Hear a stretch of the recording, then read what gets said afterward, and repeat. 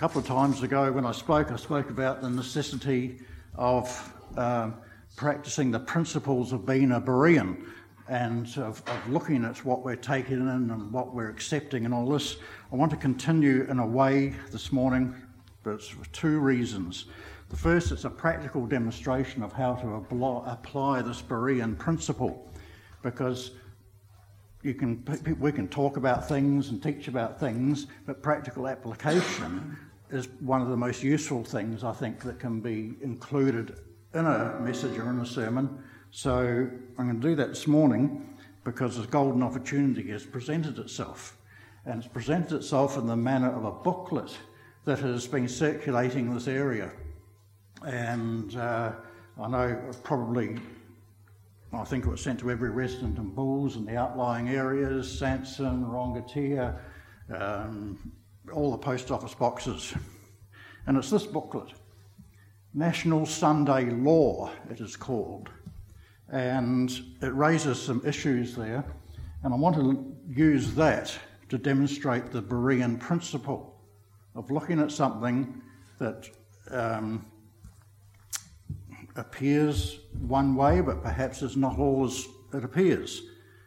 And I think this National Sunday Law booklet is a great example of a mixture of truth and fantasy. And so we're going to look at it. So I am going to go through it, not in great detail and length, but just to illustrate this point about the berean principles. So in this booklet that arrived, chapter 1 speaks of a revelation. It speaks of a revelation reference. And that's where it starts off. And it says here, it all starts on a stark rocky island, and this is speaking of the revelation of John, what he sees. What he sees is fantastic, strange beast, clashing armies, nations rising. Now, the first thing that comes directly after that, it says, it's no surprise that the greatest nation on earth should be mentioned in prophecy. What John sees portends events shaping up in the United States that will definitely affect you. Okay? So, there's the first thing that should be a red flag if you're reading something like this.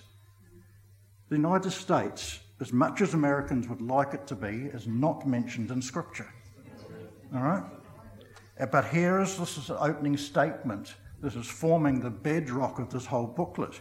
And I think there's 46.1 million copies of this in print.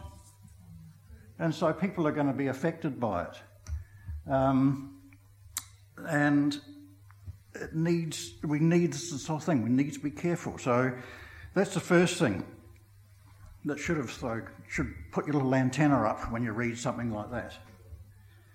And then it goes on to say, watch closely now as the scene unfolds. And I beheld another beast coming up out of the earth, and he had 2 horns like a lamb, and he spake as a dragon. Revelation 13:11. A beast in prophecy represents a kingdom. I'll give another biblical reference here. And so it goes on to say, so here we have a nation that is springing up. To come out of the earth is just the opposite, because this is out of the sea, which is scriptural, and we saw that. It says then, to come out of the earth is just the opposite, because that scripture read, as I behold another beast coming up out of the earth. So here we have a nation that is springing up out of a wilderness area. Instead of overthrowing vast and well-trained armies from the dense population of the old world, this nation would be an area discovered. In the eyes of the known world, it would be a new territory. Differing from the often blood-soaked nations of Europe, it would spring up quietly, peacefully, like a lamb.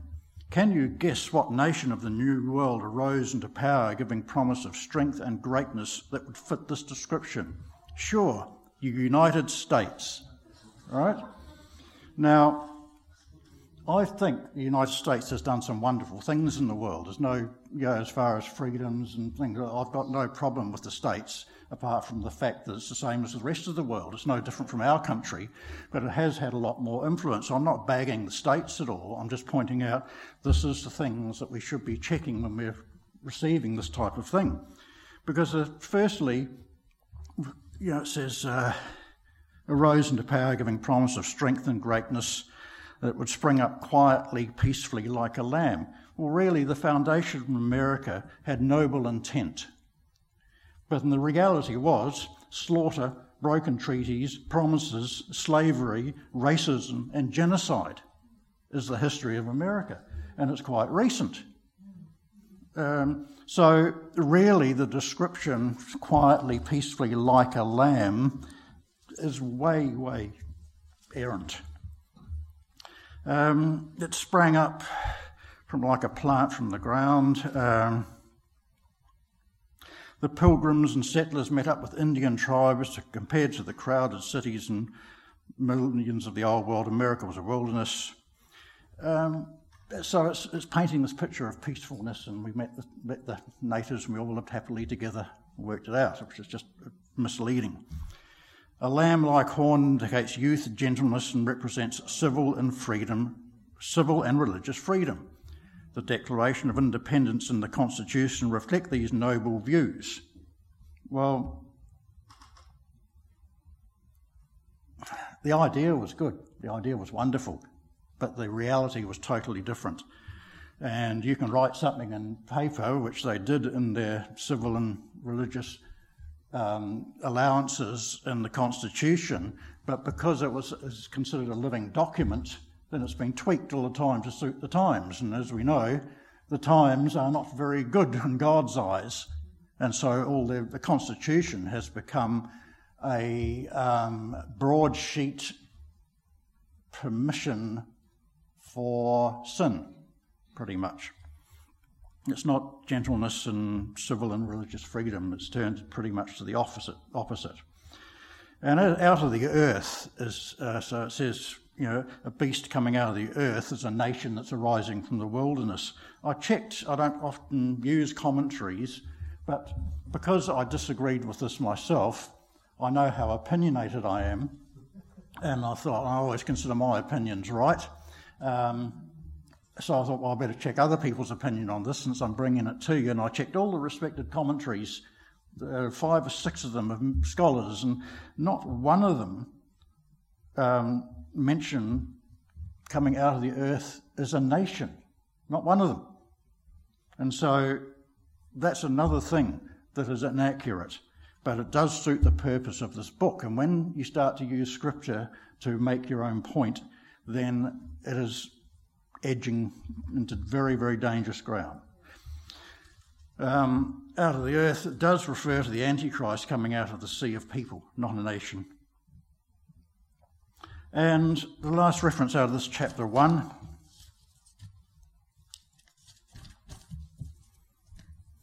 who can wonder that the United States President has revealed his willingness to support legislation which would help collapse the separation of church and state? And he spake as a dragon, and he exercises all the power of the first beast before him. They're sort of claiming that the President of the United States is the dragon. Is this Donald Trump? Is it Biden? Is it Obama? Are they the dragon? Well, obviously not, according to Scripture. But these are the things that are being said here. Go through to chapter 2. As I say, this is not... this is just an illustration of how to look for these things in the book, and I'm only touching on small parts of this. It says in chapter 2, it is clear that the beast gets its seat and authority from the dragon, but who is the dragon? And chapter 2 is devoted to identifying the beast, and it's fixated on the Pope and the Catholic Church, because this is a Seventh-day Adventist book, and they have a certain process of, in their eyes, proving a point that we'll get to. So, but they do fixate on the Pope and the Church. Now, that may or may not be true. It says, So the dragon represents not only Satan, but also a kingdom through whom Satan worked to try to kill baby Jesus as soon as he was born.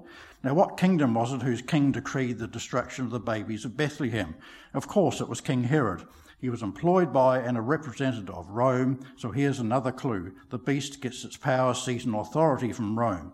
It's coming clear. The dragon represents Rome. Rome was the empire used by Satan to destroy the Saviour of the world. Now let's take a closer look, and off they go. Now, it may be true, but it is not proven in Scripture. It is not identified in Scripture who the beast is. But this book does identify who the beast is. And I think that's a wonderful thing about it will, as it progresses through chapter 2, it tries to shoehorn history into proving this point. When you try to make something fit that it wasn't intended to fit into, then it's weird. It's a weird thing to try and do. And that's what they try and do. They try and make that point historically, and even their history is very, very dubious.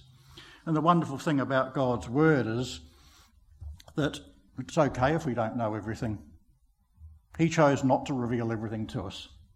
That was his choice. He chooses to reveal what he chooses to reveal, as is his sovereign right. So if it's not revealed who the beast is or who the Antichrist, we're allowed to have our theories, we're allowed to have all that, that's fine. But when you start condemning a whole world almost based on these types of things, dangerous, dangerous stuff.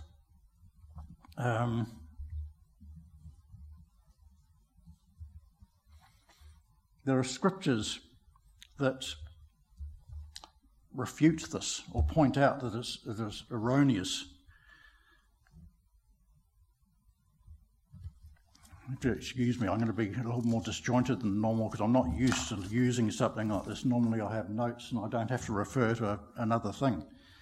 But we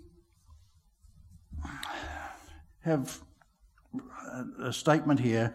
In identifying the beast, God is not talking about sincere people who are involved with it ignorantly. Now, this is a serious statement. God is not talking about people who are involved with it ignorantly. Do you know what I mean? When he identifies it, he is talking about the system, the leaders who know what they are doing and deliberately disobey and change the word of God. Do you see? Our God is a tender father. He only holds accountable those who understand what the Bible commands and knowingly disobey, or will turn away from hearing his word and are willingly ignorant. What they're saying here is that you have to be aware. If you're unaware, then you go to heaven. It's contrary to Scripture. Ignorance is no excuse. Romans chapter 1 verse 18 says, "For God's wrath is revealed from heaven on all ungodliness and unrighteousness of men, holding the truth in unrighteousness, because the things known of God are clearly known within them, for God revealed it to them. For the unseen things of him from the creation of the world are clearly seen, being understood by the things made, both as eternal power and Godhead, for them to be without excuse. Because knowing God, they did not glorify him as God, nor were thankful, but they became vain in their reasonings, and their undiscerning heart was darkened." An undiscerning heart has been darkened that wrote this, and is trying to spread that darkness as widely as possible. Ephesians 4 verses 17 to 19, again in the same vein. "Therefore I say this, and testify in the Lord, that you no longer walk even as also the rest of the nations walk, in the vanity of their mind, having been darkened in the intellect and alienated from the life of God through the ignorance which is in them because of the hardness of their hearts, who having cast off all feeling, gave themselves up to lust, to the working of all uncleanliness with greediness. Professing to be wise, they became foolish." And this is foolish. This is foolishness, in my opinion. In identifying the beast, God is not talking about sincere people, so they say the beast is the Catholic Church and those people within it and those that believe in that. He only holds those accountable who understand what the Bible commands. Is that a heretical statement in light of Scripture? Is what you need to be asking in these types of things when these statements are made. Keep in mind, and this is the other statement they've made about this issue, keep in mind that our God is kind and fair. Those who are keeping Sunday and breaking God's fourth commandment ignorantly are not under condemnation. Don't forget that. It's only those who know what God commands and willfully disobey who are committing sin. Bunch of sinners you are, according to this. Really, because we've all heard these things.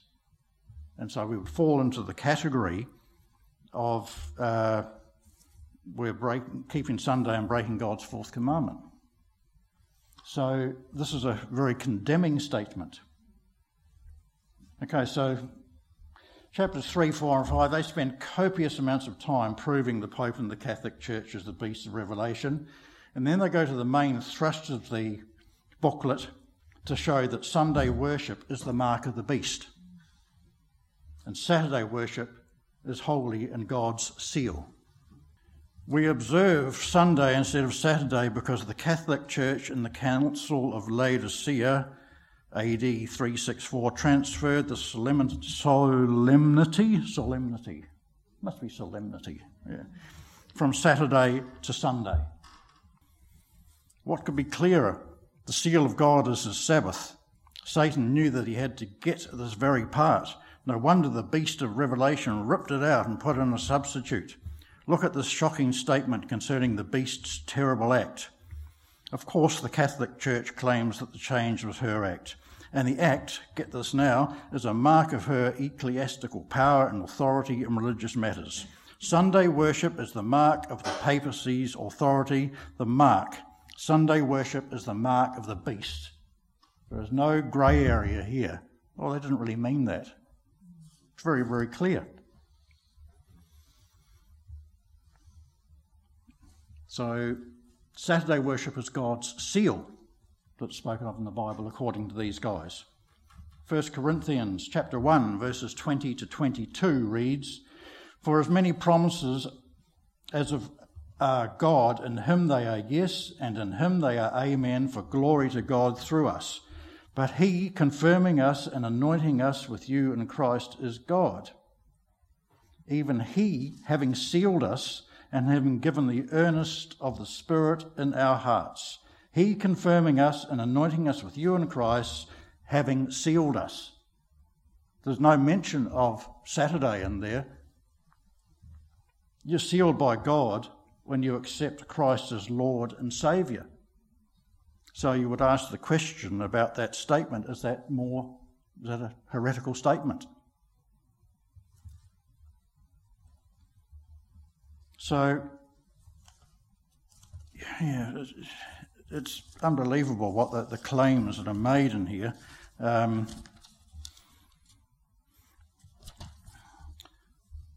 Chapters 6 and 7 go on to explain the importance of USA and end-time prophecy and how it will unfold. Of course, we all know that the whole world revolves around the States, unless it's on the news, and then the whole world revolves around New Zealand, because we can find a link to anything that's going on in the world. And we're interviewing a New Zealander that was there at the time. He was 500 yards away and didn't see anything, but he was there. So all nations think they're the centre of everything. But the United States has the power and the will to impose this, and they generally believe that they are pretty much central to the future of the world. So the whole book is centering around the USA is central to the outworking of God's plan. It is an outright lie. It's an American book. It's just been imported here. Israel is the only nation which it all revolves around, not America. And yet Israel didn't even get a look in this booklet. So the summary of the booklet. Firstly, I don't need that anymore. Interest, did many people get this in their mailbox? Yeah, probably went to every mailbox. Okay, summary of the booklet. America is hugely important in Scripture. Well, as I said, America is not mentioned in Scripture. And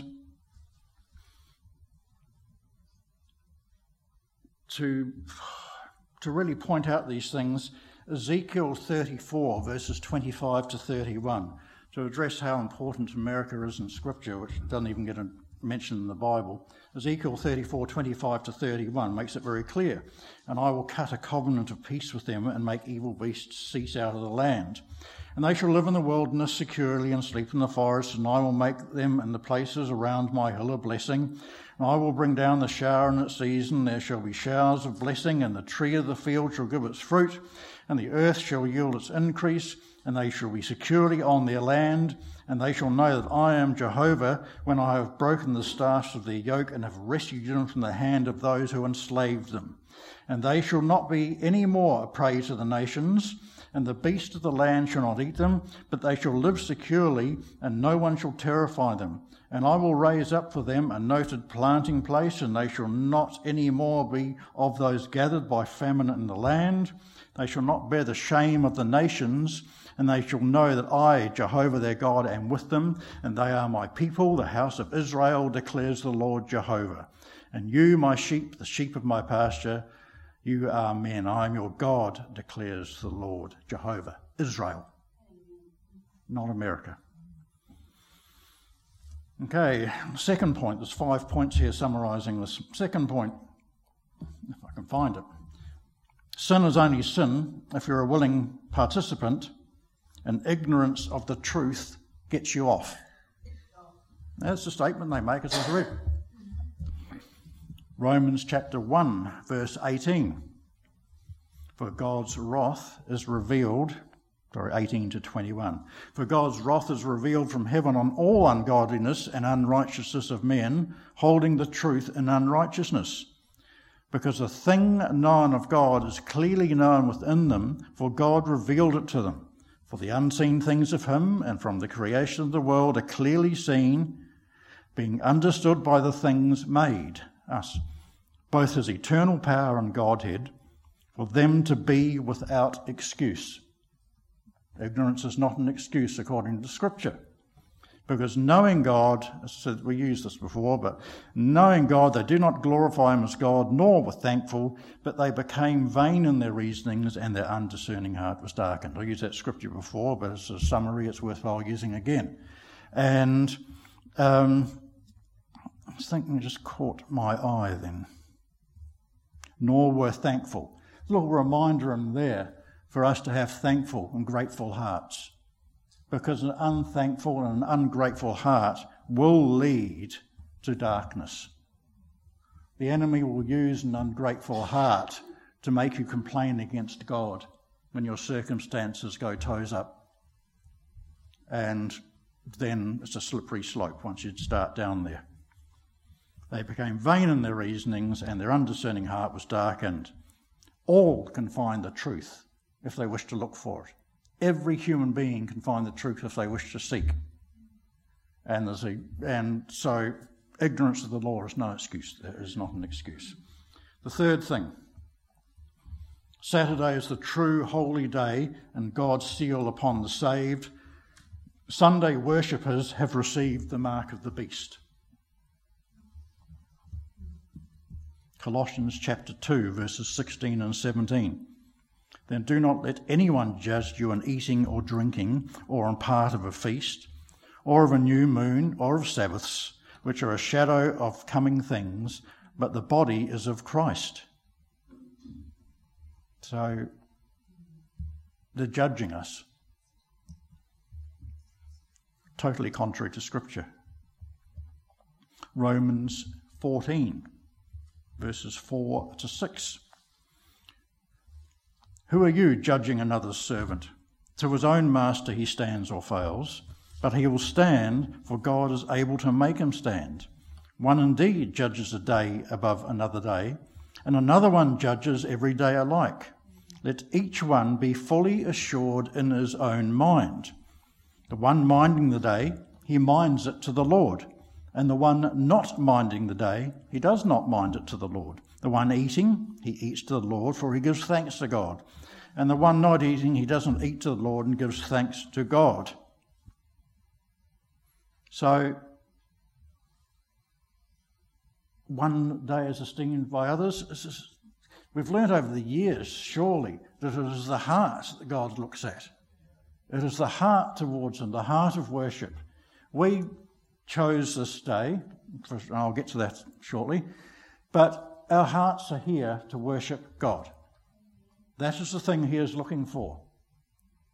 And to to outright state that by continuing to worship on Sunday, or especially now you've heard the truth according to the Seventh-day Adventist booklet, if you do not change your ways, you have received the mark of the beast, is abhorrent, and it is heresy. So maybe the apostles overlooked an instruction, and that's why there's this confusion. Acts chapter 15, there's a little background here, verses 5 and 6. Acts 15, 5 and 6. But some of those from the sect of the Pharisees, having believed, rose up saying it was necessary to circumcise them and to command them to keep the law of Moses, new believers, Christians. And the apostles and elders were assembled to see about this matter. That's the background part of it. It goes on, Acts 15, verses 28 to 30, their conclusions. For it seemed good to the Holy Spirit and to us to lay on you, no greater burden than these necessary things, that you abstain from meats offered to idols, and from blood, and from things strangled, and from fornication, from which if you keep yourselves, you shall do well. Then indeed they, being let go, came to Antioch, and they delivered this letter. Now, surely that was the time for the apostles to say, and worship on Saturdays, because it was cultural at that particular time. The Sabbath was a powerful day amongst the culture.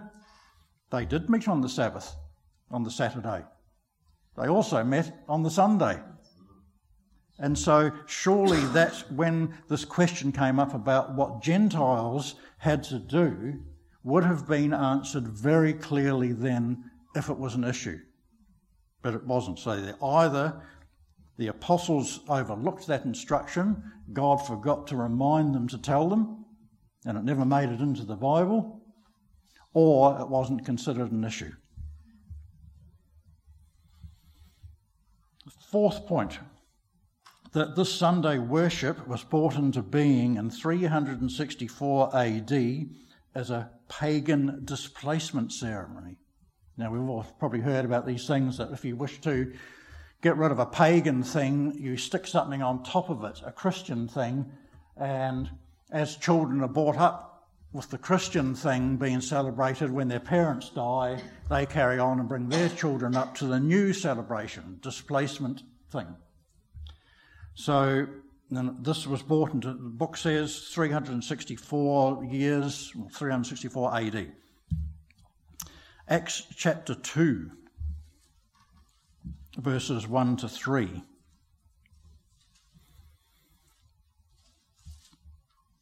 Sunday worship started, remember this, 364 years odd later. On the day of Pentecost, all the Lord's followers were gathered together in one place. Suddenly there was a noise from heaven like the sound of a mighty wind. It filled the house where they were meeting, and they saw what looked like fiery tongues moving in all directions, and a tongue came settled on each person.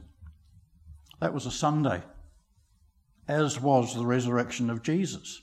Now surely, if this is the mark of the beast, it's just logical.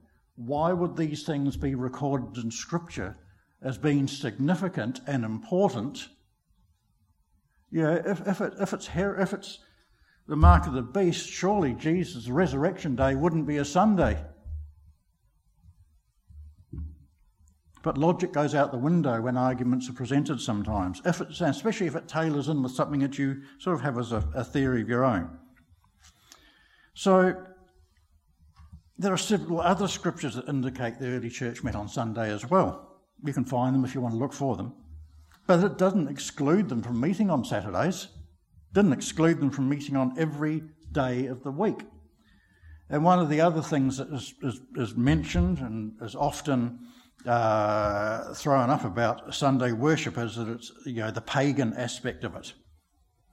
Meeting on that day, Sunday was a pagan celebration. Fair enough, because all our days, Monday through Sunday, in English and Western culture, are named after the Norse gods, which were pagan. Sunday was Sol, the goddess of the sun. Sunday, the sun, goddess of the sun, the sun's day. It's just where the Sunday came from. But unfortunately, Monday was for Mani, the goddess of the moon, Mani's day. Tuesday was for Tyre, the god of war, Tyre's day. Wednesday for Odin, the raven god, sometimes known as Woden, Woden's day. Thursday for Thor, god of strength and storms, Thor's day. Friday for Frigg, goddess of marriage, Frigg's day. But we worship on the Lord's day. And Saturday was the Saturn. So pick a day. You're still worshipping on a pagan named day. Oh no, we don't have worship at all now. This is how silly it is. They're names of a day. Well, it's a pretty stupid way to try and get us to do it, really. So we worship on the Lord's day, the day of resurrection, which of course has been mentioned already today. We're not worshipping on any particular Sunday because it's Sunday, because it was the resurrection day was a Sunday. And so we worship on that. And surely that is not worthy of being told that we're going to hell because we have the mark of the beast. Now, I'm not trying to prove or disprove Sabbath worship. You're free to worship on the Saturday. You're free to worship on the Sunday. You're free to worship. That heart should be every day, not just a Saturday or a Sunday. But if you wish to observe the Sabbath, you've no problem with that. It's up to you. You have that freedom in God. It's a lot more complicated than most people think. But hey, that's between them and God. Now, and one last point with this. You must worship on Saturday in order to be saved. Right? This is what this book says. You've got to go to the Saturday in order to be saved. Romans 10 verse 9. According to this, because if you confess the Lord Jesus and believe in your heart that God has raised him from the dead, you shall be saved. There's no mention of having to believe that on a Saturday. That's your window of opportunity. Nothing like that at all. There is no mention in Scripture that I can find of salvation and specific worship days connected to them.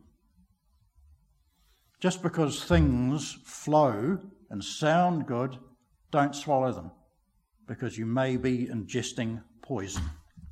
And to me, that book is poison. Now that's the end of that. That's all I have to say about that. You can read it for yourself and judge it for yourself. I do have one little aside for you, since it is Easter. And this is very interesting. I only sort of found it yesterday. And this is about how Easter is perceived by Christians. Because we know we don't celebrate Easter, we celebrate the resurrection on Easter Sunday, and as the acknowledgement of the crucifixion on the Friday. Unfortunately, I've printed the same page twice, and so I haven't got it. The message of Easter as being pagan. This is from memory, and you can check this yourself, so I'm going to give you the reference. I'll just make sure I haven't cunningly put it on another piece of paper in here. No, not that cunning. Okay.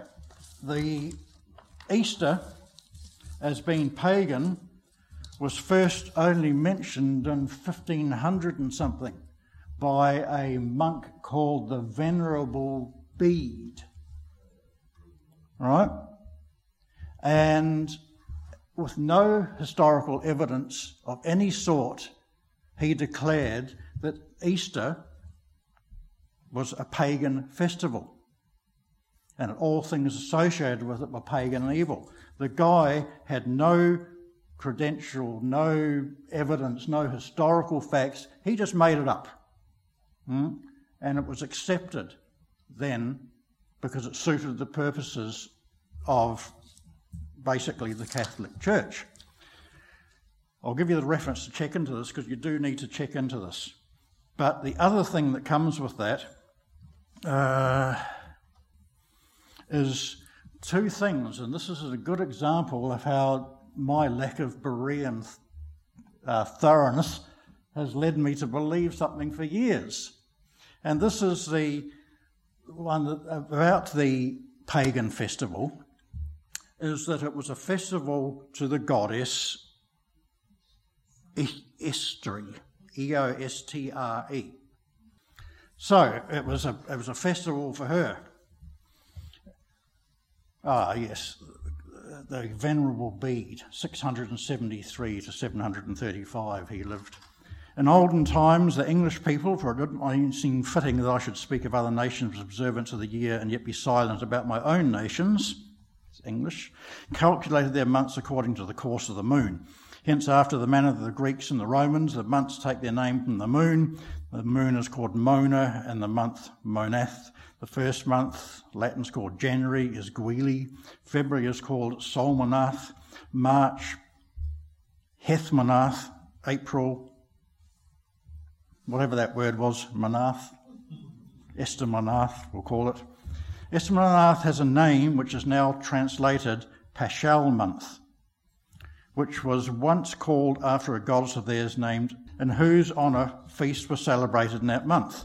Now they designate that Paschal season by her name, calling the joys of the new rite by the time-honoured name of the old observance. There are two major problems with this supposed fact. The first is the lack of corroboration for this Anglo-Saxon goddess anywhere else. There's no mention of her anywhere else apart from Venerable Bede. Right? There's no mention of her. So she seems to be the result of Bede's own theorising rather than the knowledge of any pagan customs. This is what he made up. I'll give you the reference because it comes from Creation Ministries, which is a fairly sound ministry, which I think is quite thorough and trustworthy. Now, as I said, I haven't looked at this thoroughly. I'm just presenting you the highlights so you can go and check it yourself. There's your first berean exercise, and it's an easy one because it's Creation Ministries. And so there's a problem with this. Now, Easter eggs, which came up last week. This is from the same article. Easter eggs are not pagan, but an early Christian tradition that began in Mesopotamia. In the season of Lent, neither commanded nor forbidden by Scripture, those churches that would observe it would refrain from eating eggs, but the hens were still laying them. To avoid spoilage, the eggs would be hard-boiled. Then they were dyed red to symbolise the blood of Christ. Later on, other colours were used. For some Christians, cracking the egg open would symbolise the opening of Jesus' tomb. Much later, they were replaced with chocolate and candy eggs. The Easter bunny goes back to German Lutherans, not pagans, although it was a hare, probably in the same created kind as the rabbit. Because of their proverbially high fertility rate, ancient writers such as Pliny the Elder and Plutarch thought it was a hermaphrodite and thus could reproduce without fertilisation. Then Christians used this as a symbol of the Virgin Mary. Okay, now, I'm not saying it's not stupid or not whatever. I'm saying it's not pagan. These things came from Christian origins. Some have claimed that the hare was a sacred animal of hers, but as shown above, it's most doubtful that any Ishtar was ever worshipped, because the only evidence is from the Honourable Bede, and he never mentioned any animal associated with her. A non-existent association with a non-existent goddess is hardly good grounds for seeing paganism in the Easter Bunny. So there you go. Now, creationministries.com. They're online. They're a wonderful, informative group of people who research things pretty thoroughly. But don't you think this Easter is taking your eyes off the Lord? Is Easter taking our eyes off the Lord? Or The rabbits and the Easter. I don't think that the bunnies and the eggs take our eyes off the Lord any more than Shortland Street or flash cars or anything else that the enemy uses to distract us and take our vision off God, and the tools that are used to blind the world to it. Most people in the world, I don't think, even know about Ishtar. They just enjoy chocolate. All right? And I don't think that it is an important thing in the respect of how the world is blinded by so many savage and ungodly laws. I think abortion is a far worse thing than Easter eggs. And so I'll just use that as an example. Now, you can either go and check it out further or not, but what I'm saying is, just as this National Sunday law is worthy of berean standing, if I've said something now that disagrees with your belief about Easter eggs and rabbits, then check it out and correct me. This is the whole principle. Dave? 30 years ago this Easter I got saved. Okay. Easter is precious for that. Nobody else for that reason. By the way, I'm in the process of reading Eve. So long. Yes. So this is my purpose. This is the berean thing, not to prove my point about Easter eggs or bunnies or anything else, but you either choose to check this out and then correct me if I'm wrong, which is the proper thing that you should do, or if it turns out that I'm right, then you need to adjust your own beliefs. So there's no grey area here.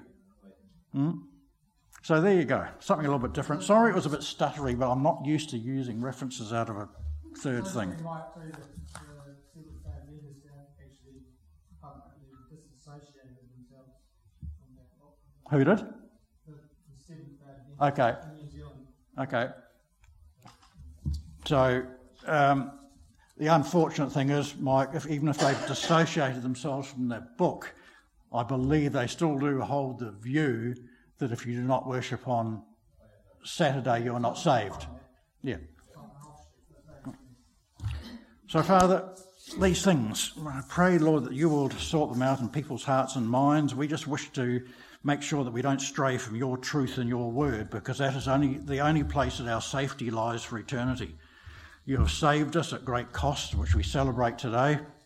And it's Resurrection Day, something the world had never ever seen. And Lord, we wish to stay true to your word and stay true to your Son that paid so much. And so, Father, when we're just continually sort of beset by falsehoods and the enemy trying to undermine your word and all these things, Lord, we seek to be better at understanding and investigating it, Lord, and comparing it to your word. We pray that you would help us to do this and not just to swallow stuff that may be slowly poisoning us and causing dissent when we get hold of an idea between each other, but rather, Lord, that in looking at these things together, then we may have an understanding of how does you wish unity to work. So, Father, just pray that you would just drop any words that are just my own opinions and foolishness. They will find no place in hearts and minds, and only your truth will get to live there. We thank you, Lord.